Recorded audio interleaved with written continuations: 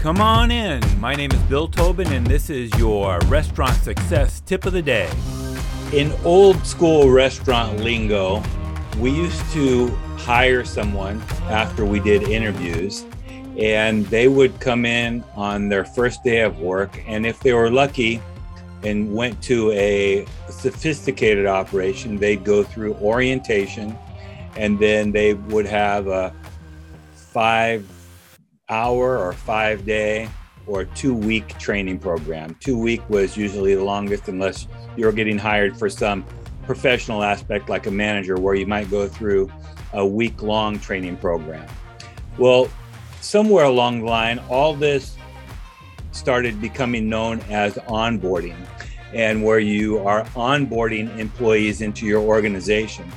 And one thing that has not changed is that it's very important, if you want to retain your staff or retain your employees and get them off to the right foot, is that you have a well thought out and well planned onboarding program so that your new hires see you as a professional organization. And I'm not saying you need to look like a corporate behemoth or have a bunch of red tape and 10 days of paperwork, but you do need to look like you know what you're doing. You do need to have planned for some type of program for this person to come in on their first day where they are signing their new hire paperwork.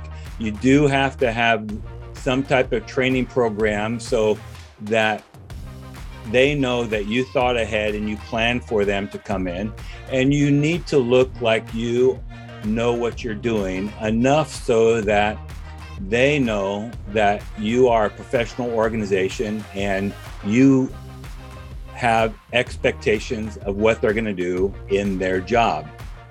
If you fail at any part of that, then they're going to think that you are a junior varsity or second-rate organization, and they may not want to stay with you for very long. Or when they do decide to leave, they're going to think that, oh, it's just a laissez-faire or second-rate place. I don't have to give 2 weeks notice, or I can just quit, or worse, I can walk out the door angry and nobody's going to care.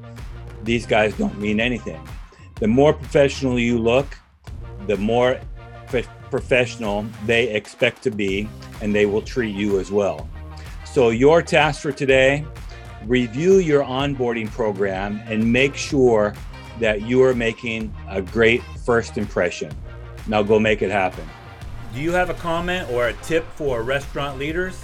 Text me at 808-201-0550 or find me at restaurantleadership365.com. This is Bill Tobin. Thanks for coming in. See you tomorrow.